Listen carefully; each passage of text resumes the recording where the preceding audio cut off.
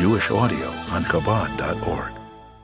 Hilchos Macholes Asures Perek Tezayin gives us primarily the exceptions to the rules that we learned above, which is that when you have min b'minoi, even though midai rice it's batel beroiv, ratio 2-1, but midrabanan it has to be nullified in a much larger quantity.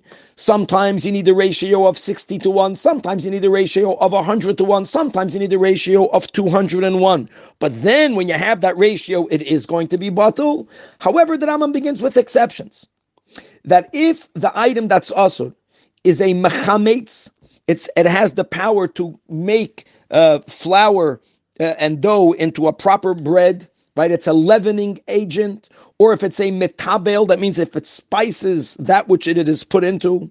Or if it's halachically considered a davar chashuv, something that's considered important, as long as it remains the davar chashuv, then midrabanan, it will never be batel. Le Rambam, it will never be batel when it's min b'minoi. According to the Rambam, aside of chametz b'pesach, which is mamish never batel, bein min b'minoi, bein min b'she'einoi minoi, but these exceptions are only for min b'minoi. The Rambam speaks about different items, whether they could or cannot combine, just for a example. Let's go into truma. So the ratio of bittul that's needed for truma is 100 against 1.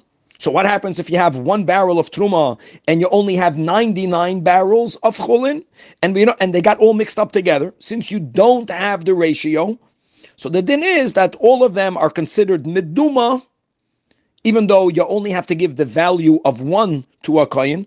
All of the remainder you can sell, but for the lower price of truma, because it was not nullified. But now you have 100 barrels. Now think about it. What happens if you have now a half a barrel of arla that gets mixed with this 100 barrels? Now you have the ratio of 200 against 1. Eloma, the 200 is not only of chulin. Some of it is truma that was not nullified.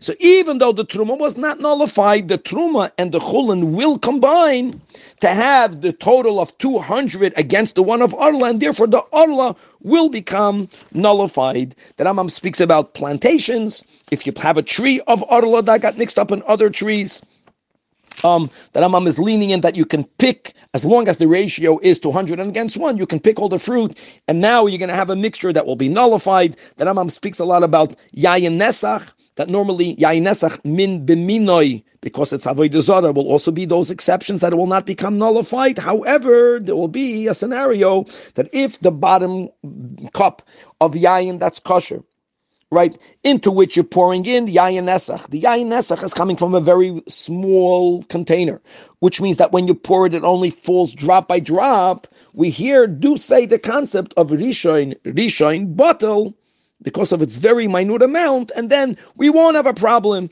with that mixture and many other pratim and exceptions to where even though normally yayin nesach will not become nullified, various scenarios, if yayin nesach falls on grapes, that the grapes do not absorb it, etc., where sometimes the mixture will be permissible.